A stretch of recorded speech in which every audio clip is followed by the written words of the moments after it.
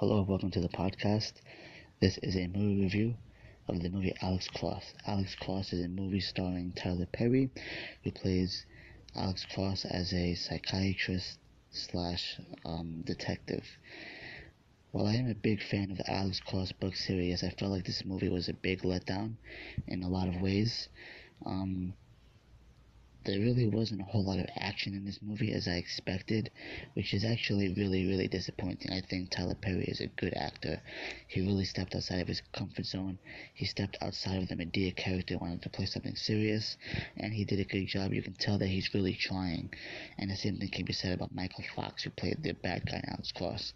He's also trying, but he just doesn't, something just doesn't completely connect with this movie, and it's bad on a lot of levels. I think the best thing about this movie is probably the way it ended. And I'm not really being sarcastic, I'm just being truthful.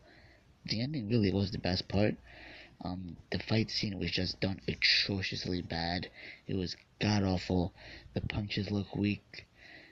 Just everything about the action scene just looked really weak.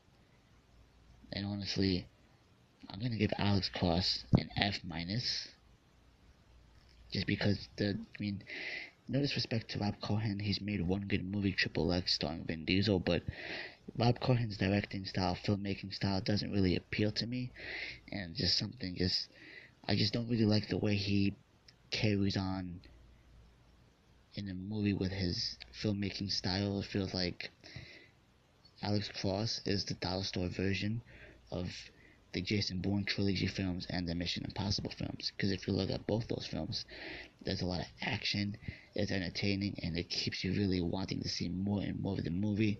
And Alex Cross just does not do that.